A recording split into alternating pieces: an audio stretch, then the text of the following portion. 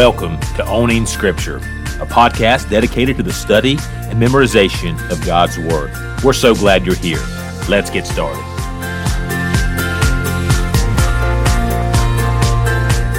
Well, hey friends, welcome to episode 39 of the Owning Scripture podcast. My name is Andy Lackey, and glad to have you with us here today as we are going to be going to the book of Romans. Got a great passage for us to look at today.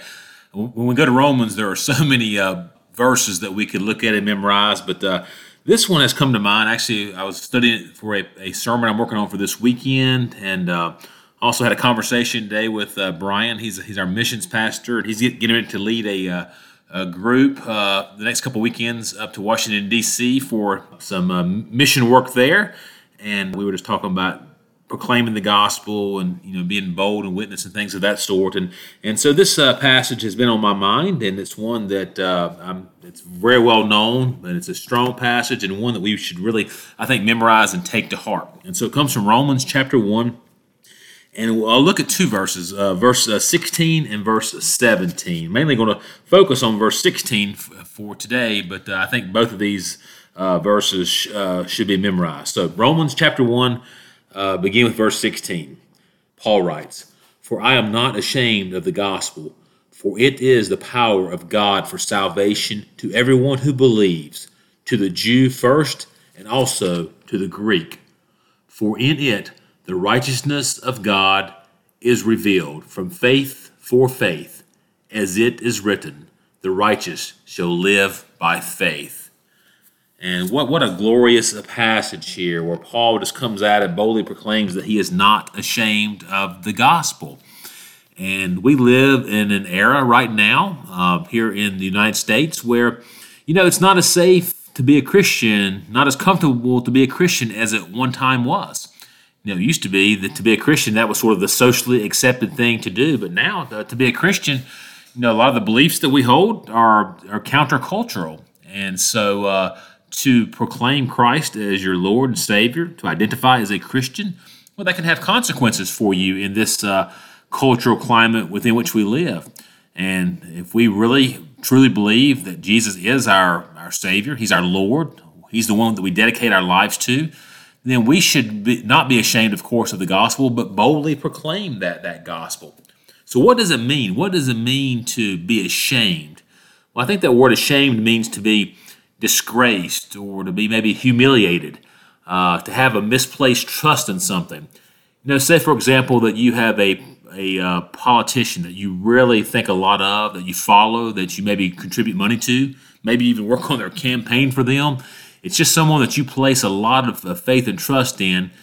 And then later you find out that this politician was not the man or woman that you thought they were. They're involved in a scandal. You find out they were lying. They were very deceitful.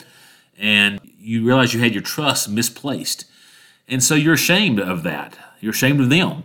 And what Paul is saying is that when he says, "I'm not ashamed of the gospel," he is saying that his faith in Jesus Christ is not misplaced, that the gospel can be trusted, and so there's nothing to be ashamed about. He's saying there's no disgrace at all in declaring and proclaiming the truths that Jesus himself has revealed to us in God's holy and precious word. And so as Paul is not ashamed, nor should we be ashamed of the gospel either. Just as Paul placed his confidence in the gospel of Christ, we can too. We can have this trust. We can have this confidence. We know that we can go out and not be ashamed and go out and proclaim with boldness, the truths of the gospel, the truth that God has revealed to us in His Word, with confidence that our trust is not been misplaced. Over in Romans 10:11, it says that anyone who believes in Him will never be put to shame. God's not going to let us down. God's not going to ever have us put to shame. We can boldly go out with confidence and proclaim the gospel of Jesus Christ to anyone who's willing to listen.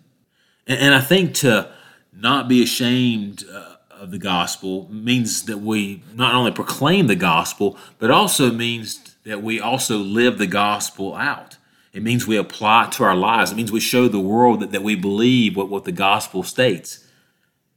Paul's life his choices, the decisions he made, the way he lived his life, it supported the message of the gospel. He lived a life that was consistent with the gospel.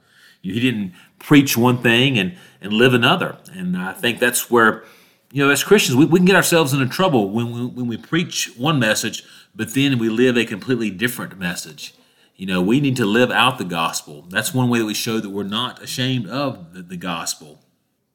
To live unashamed of this gospel just means that we, as Paul did, we just allow the gospel to dominate our lives to the extent that everyone around us, everyone within our sphere of influence, everyone that we come in contact with, they can see that we love Jesus, that we live our lives committed to Jesus, that we are with Jesus, that we are one of His.